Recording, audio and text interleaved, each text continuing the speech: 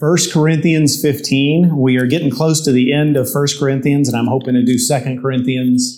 I was looking at the calendar, and I'm going to have to go a lot faster on 2 Corinthians than I did on 1st if we're going to get done by May. But I'm not going to start speeding up just yet, because this is one of the great passages in the whole Bible, one of the great chapters in the Bible. In fact, I was thinking about it one day. If you had to go somewhere that didn't have any scripture at all, and you could only take one chapter of the Bible, which one would you take? That's a very good question to ponder. And I came down to either John 3 or Romans 3 or 5 or this one.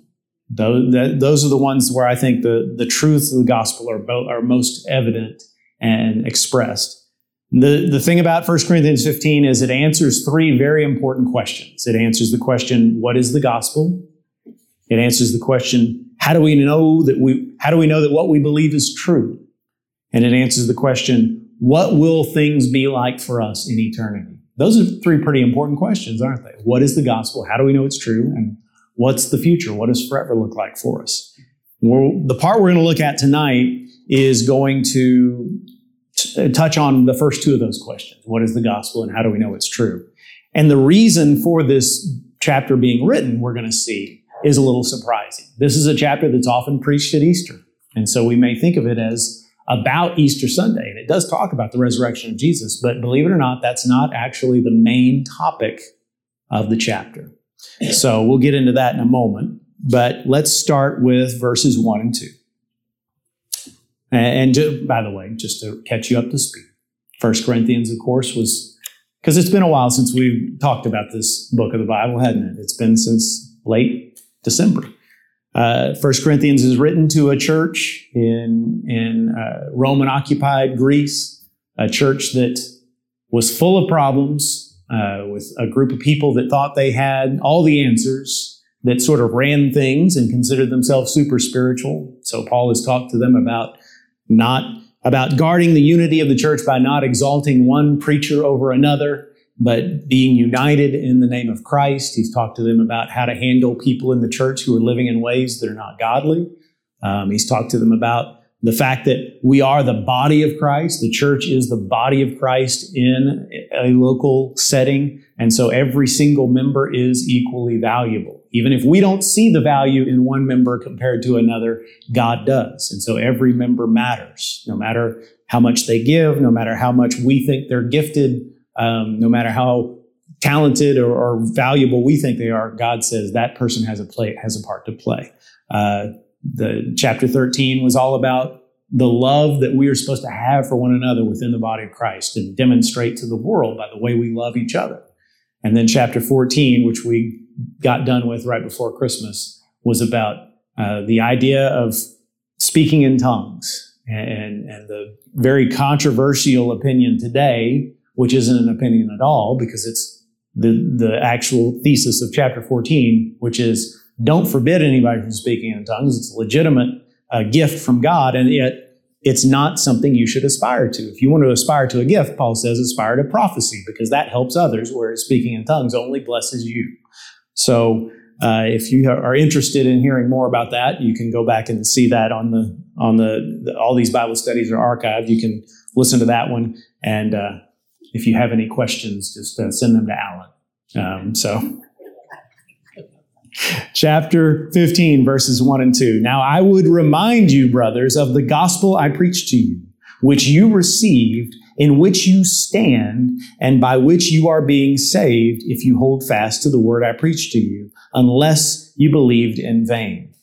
I need to remind you of the gospel, he says. He's 15 chapters in, and now he's going to preach the gospel to them. It's always a good reminder, and this is something I didn't realize until later in my life, that the gospel is just as valuable, and we need to hear it just as much if we've been saved for 50 years as if we don't even know about Jesus.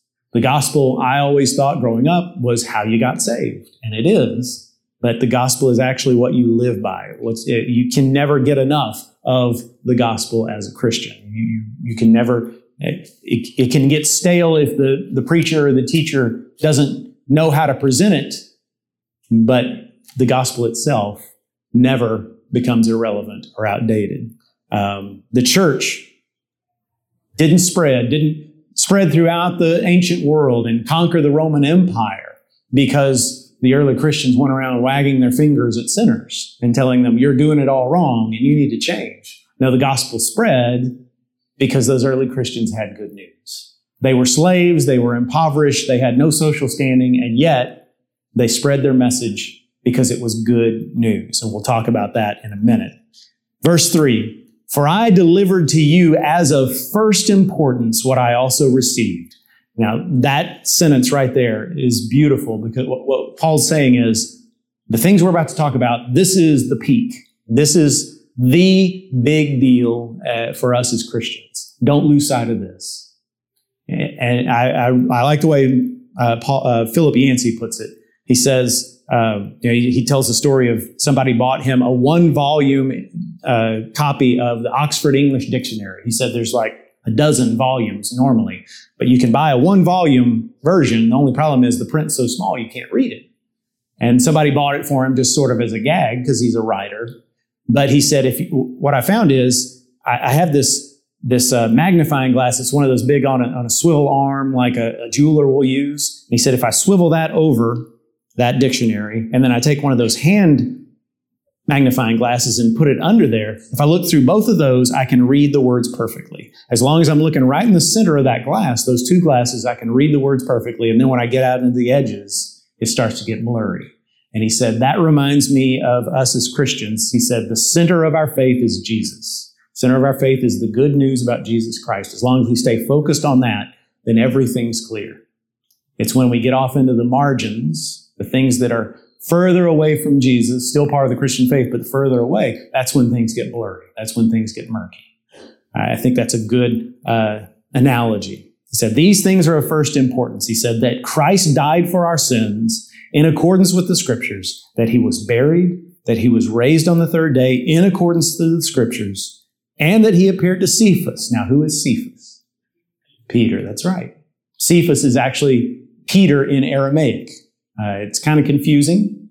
He was given the name Simon by his parents. Jesus gave him the name Cephas, which translated into Greek is Petros, which then translated in English is Peter. And yet sometimes in the Scriptures we see that the author, like Paul here, decides to call him by that Aramaic version instead of the Greek version. That he appeared to Cephas and then to the 12. Then he appeared to more than 500 brothers at one time. Now this is the only record in the whole Bible of that incident. We don't know anything else about it, where it took place, who these 500 were. Did it include the 12 disciples? Did it include any of the people we're familiar with? We don't know. This is all we know about that story. But what Paul is saying is, this is how many people saw him raised. And he says next, most of whom are alive, though some have fallen asleep. Now, why does he say that? He's saying there are still hundreds of people on earth today who saw Jesus risen from the grave. If you don't believe me, go ask them. Their names are well known. They don't keep it secret. Go check with them. Now, keep that in mind. That's an important aspect that Paul says that. He says in verse 8, last of all, as to one untimely born, he appeared also to me. For I am the least of the apostles, unworthy to be called an apostle, because I persecuted the church of God. But by the grace of God, I am what I am. And his grace toward me was not in vain. By the way, let me just stop and say, when Paul says these kinds of things about himself, I'm the least of the apostles, I'm the chief of sinners, that's not false humility. Y'all are familiar with false humility, I'm sure. You see it in evidence in politicians and preachers and other people who get up in front of crowds, celebrities when they win awards. This is real. This is Paul, who never stopped remembering. I guess a better way to say is he never forgot that he was saved by the grace of God and the grace of God alone. If old Paul ever got it in his head that he deserved heaven and salvation because of all the people he'd preached to and all the churches he'd planted, all he had to do was think back to, what was I before I met Jesus on the road to Damascus? In fact, what was I on the way to Damascus to do? to put Christians in prison, to stop the spread of the church. Paul never forgot that. And it wasn't that he felt guilt about it, because guilt is unproductive once you've repented. No, that wasn't what it was about. Paul knew he was saved. He rejoiced in the Lord, but he never forgot. I am what I am only by God's grace. And that's why he says these things. And he says, he appeared to me last of all. I'm not bragging about the fact that he appeared to me, because he appeared to these other people in the flesh while he was still on earth. He waited to appear to me until much later. He says, but by the grace of God, I am what I am. And his grace toward me was not in vain. On the contrary, I worked harder than any of them, though it was not I, but the grace of God that was in me. Whether then it was I or they, so we preach, and so you believed. One more thing before we move on. When he says he appeared to James, do you know which James that is? He's talking about his brother. He's not talking about James the apostle. He's talking about James, as they called him in those days, James the Just, the brother of Jesus, the author of the book of James in the Bible. And I've said it before. You've probably heard me say it. To me, one of the great proofs that the resurrection is real, that Jesus is who he said he is that his own brother called him Lord. His own brother, who, by the way, didn't believe him during his earthly ministry and became a believer after Christ's death and resurrection when it was least advantageous to do so. So those are the people who saw Christ risen. Now in verse 12, he goes on to his argument. Now if Christ is proclaimed as raised from the dead, how can some of you say there is no resurrection of the dead? See, this is the heart of the chapter. This is not actually a chapter about Easter Sunday, although Paul is talking about the resurrection of Jesus. It's really about our resurrection that he's talking about. And there are a lot of Christians, sad to say, that don't know that we've got a resurrection coming. And remember what I talked about Sunday when I talked about how the soul is not this spirit inside of us that flies up to heaven when we die, right? Now we know that absent from the body is to be present with the Lord. So there is part of us that lives forever. That's true. But that's not the hope. That's not the hope of Scripture. That's a Greek idea. That comes from the Greek philosophers like Plato, this idea that your whole goal is to get out of this earthly body and away to some place where you can be disembodied. Now, the biblical hope is that there's going to be a resurrection at the end, and you will dwell in a body in a resurrected form alongside God. Believe it or not, they believed that before Jesus came along. The Jews believed, at least the Pharisee side of Judaism, believed in a resurrection of the dead at the end of time. What's happening here is Jesus comes along and says, let me show you what that resurrection looks like. It's going to start with me. So the reason Paul is writing this is there was a teaching in Corinth. Some of the people there were starting to believe, well, there's not really going to be a resurrection. We don't know why. Maybe some Sadducees had gotten there and had preached their version of Judaism, or more likely it was the fact that these were Greek people and they weren't used to this idea. You know, they were used to the Greek idea that you don't need a body after death. You want to go away and get out of these dirty and sullied bodies and get into the pure spirit world. But Paul says, hey, Jesus rose from the dead, and that's proof that we will rise. Verse 13, he says, but if there is no resurrection of the dead, then not even Christ has been raised. And if Christ has not been raised, then our preaching is in vain, and your faith is in vain.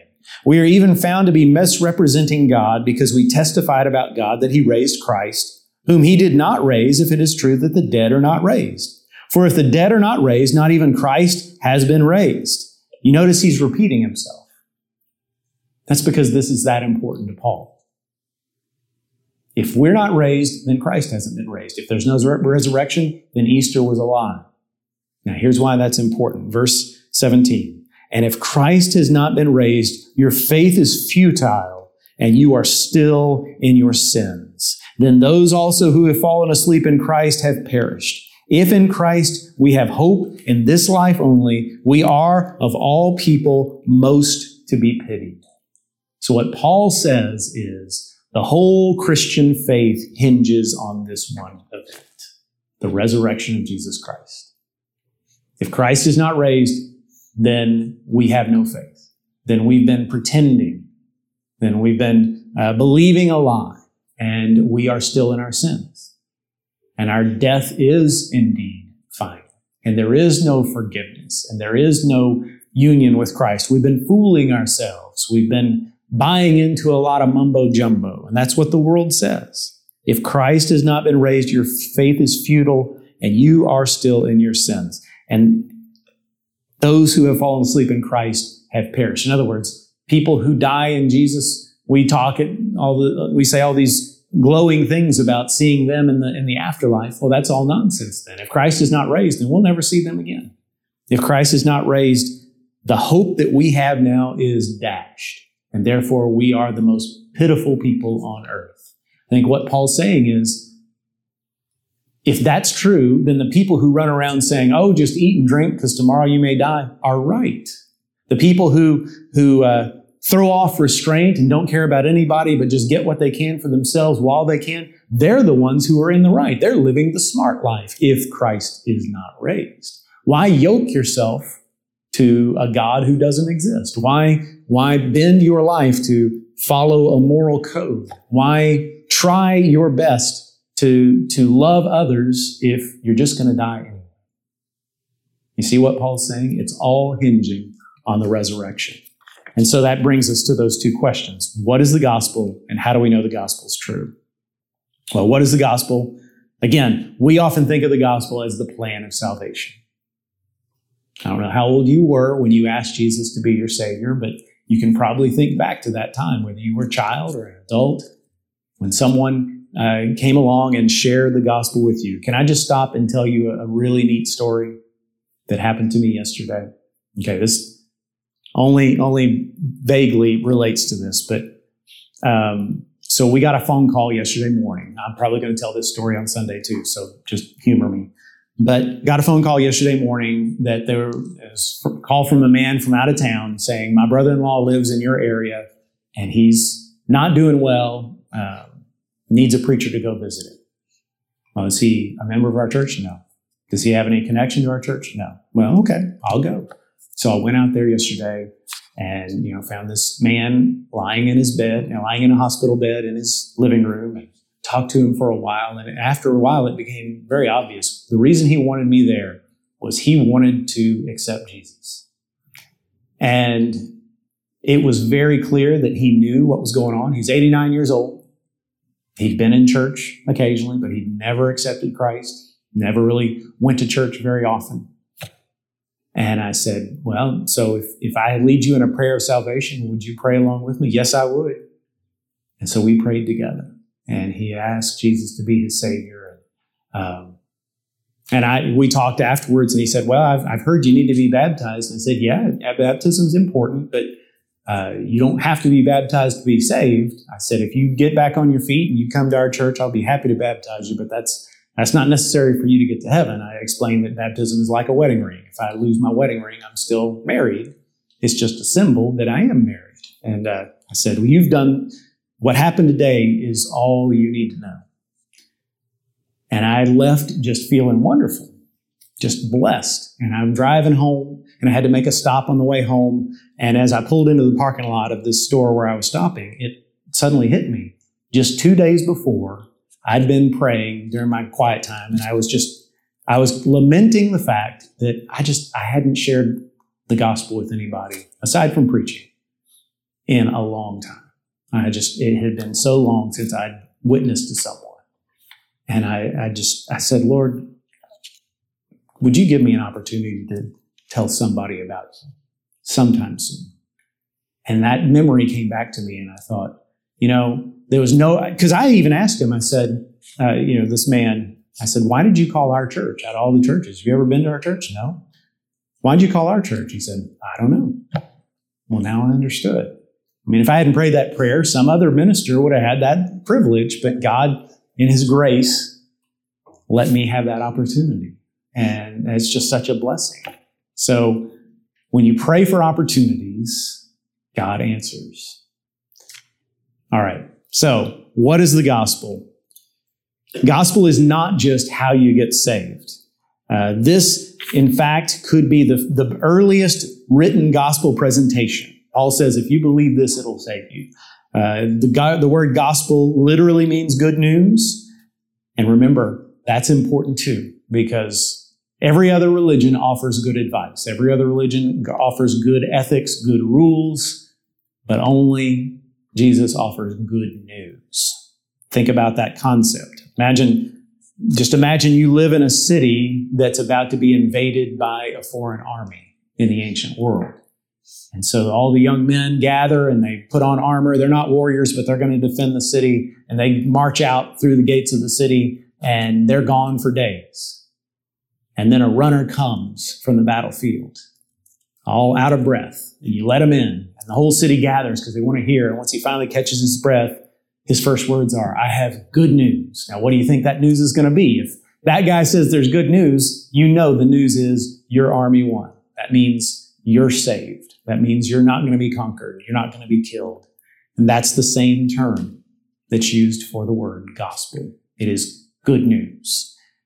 The good news is that there is a God and that he loves us enough to die for us. The good news is there's a reason for the problems in our world today. There's a reason for the sickness and the sorrow that you are going through, and it's related to sin, but there's an answer to that problem, and that answer has already been delivered in the form of Jesus. And Jesus came not to be an example, not to be just a teacher. Can you imagine how lost we would be if that's all he was? Because none of us can follow all the commands. Because none of us can live up to his example. He came to be a savior. He came to die in our place. Our sins are so bad we can't save ourselves, but Jesus is so good, he's willing to die for us. And then that's not even the end of the good news. The end of the good news is that he rose again. Therefore, he didn't just conquer our sin, but he conquered death for us. And the ultimate end of the good news is he's coming back and he will reign over us as king. That's the gospel. Is absolutely good news. Somebody has summed it up this way. I've looked and looked. I can't figure out who originally said this, but in the gospel we find out we're more sinful than we ever thought, but we're more loved than we ever dreamed. We're more sinful than we ever thought, but we're more loved than we ever dreamed. That's the gospel. And then that second question, how do we know the gospel's true? And the simple answer is the resurrection. That's the hinge point. That is how we know. Think about it this way. Every other religion you can name is impossible to disprove. If somebody wants to believe in the Quran, if someone wants to believe in the teachings of Buddha, if someone wants to believe in the Book of Mormon or the Bhagavad Gita or whatever you want to name, I can't disprove them. They've chosen to believe these teachings are the way to God. I can't say anything to disprove that. We'll just have to find out, right? Only Christianity stands or falls based on a specific historical event.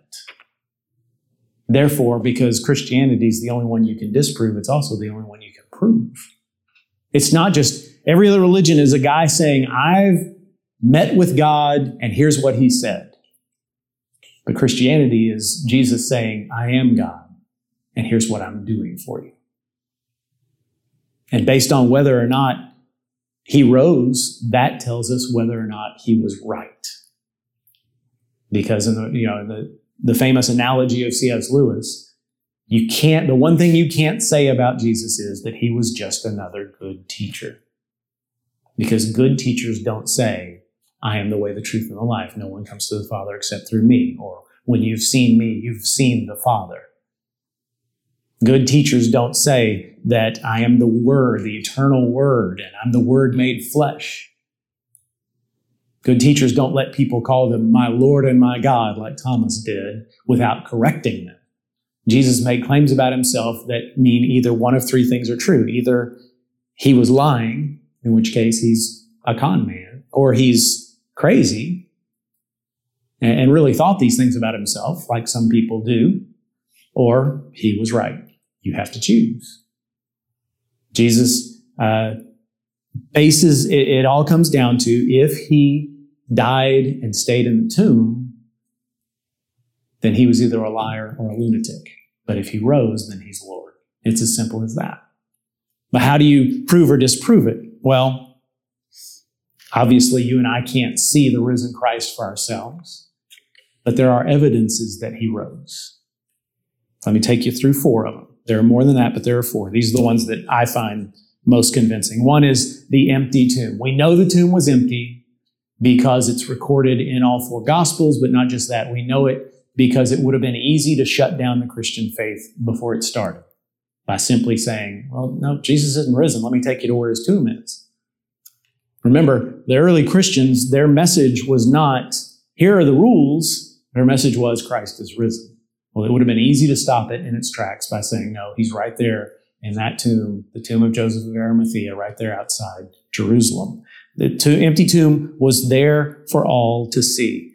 The fact that they had to make up a story, a conspiracy theory, really, about guards falling asleep or being bribed and the disciples stealing his body, is a form of proof.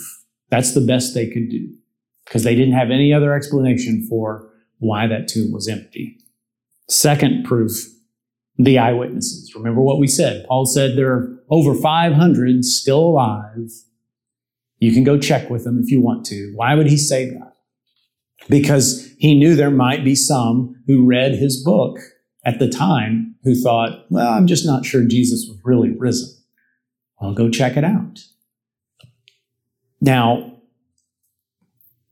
many of these people, history records, died for their belief, died for what they knew to be true. And whenever I talk about that to non-Christians, they'll come back with, well, people die for their religion all the time.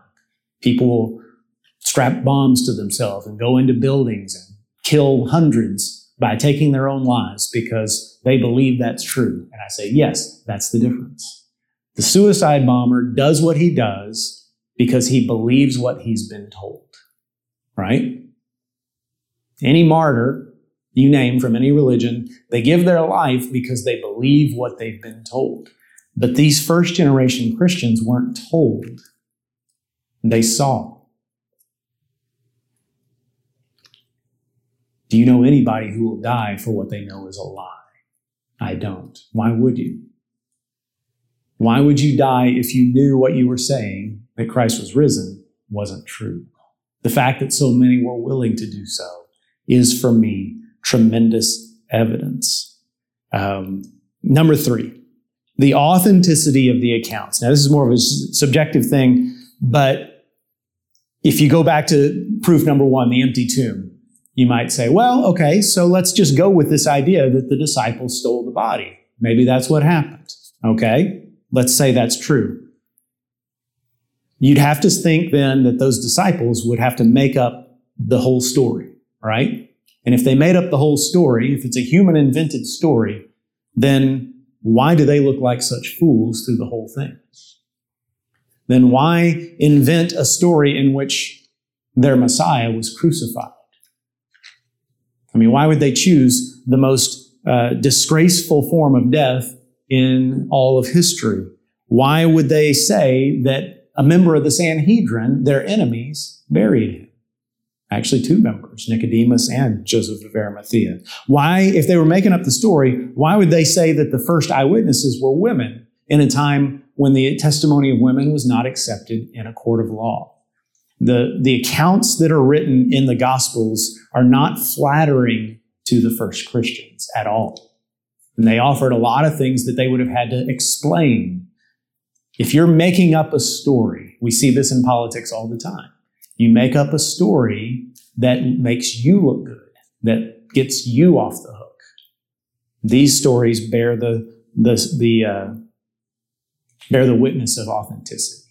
And then number 4, for me, one of the greatest proofs of the resurrection is the existence of Christianity today. Why else would this faith that went against everything that was taught back then flourish? Jews did not believe. They believed in a resurrection at the end of time. They did not believe in a single person being raised from the dead and never dying again. That's unheard of in the Old Testament. That's never talked about among any of the rabbis. It's not something that any Jew believed in. Why would these Jewish believers give up animal sacrifice when that was so important to them? They stopped doing it. Why would they start worshiping on Sunday when Saturday had always been the day?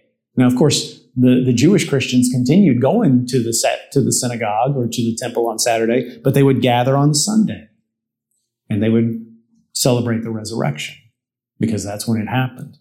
Why would they change their views on the Messiah? For hundreds of years, the idea of Messiah was a general, a ruler, a king, not a suffering servant. Why did they change their minds on that if it wasn't real? Why would they celebrate as the center of their worship communion, the Lord's Supper, which is a reenactment of a crucifixion? You know, if you and I had a friend that we thought was really great and that friend was arrested and executed by the state, we wouldn't get together on the day of his death every year and bake little gurneys where he was, stuck with the needle that killed him. We wouldn't celebrate that. Why would these early Christians venerate the cross and celebrate his crucifixion and remember it every single time they gathered? And how did that faith spread when it was so countercultural? As Paul said at the beginning of 1 Corinthians, to the Jews, it was scandal. To the Greeks, it was foolishness. And yet, somehow, it continued to spread because the people who knew it was true were just that full of the Holy Spirit. So here's a quote for this point that I love. The emergence of the church ripped a resurrection-shaped hole in history that skeptical historians are powerless to stop up. The emergence of the church ripped a resurrection-shaped hole in history that the skeptical historians are powerless to stop up. Just to reiterate that point in a different way, imagine you wanted to start a new religion. Imagine you wanted to make people believe that you had come up with the way to salvation. There's an old story about a French philosopher and one of his friends, not a religious man at all, but one of his friends came to him and said, I've come up with a new religion that I think is going to sweep the whole world. What should I do to make sure people believe it? And the philosopher said, well, that's simple. Get yourself killed and rise again 3 days later. That's all you have to do. We serve a risen Savior. He's in the world today. I know that he is with me, whatever men may say. I see his hand of mercy. I hear his voice of cheer. And just the time I need him, he's always near. He lives. Christ Jesus lives today. He walks with me and talks with me along life's narrow way. He lives, salvation to impart. You ask me how I know he lives within my heart. I love that song. When I was in seminary, a buddy of mine said, real reason you know he lives is because the Bible says so. And I think that's important to remember. It says it because it's true. Let's pray. Lord Jesus, we're grateful for these truths. We're grateful most of all that we do serve a risen Savior. Thank you for the gospel. Help us to live according to it and share it with others. For it's in Jesus' name we pray. Amen.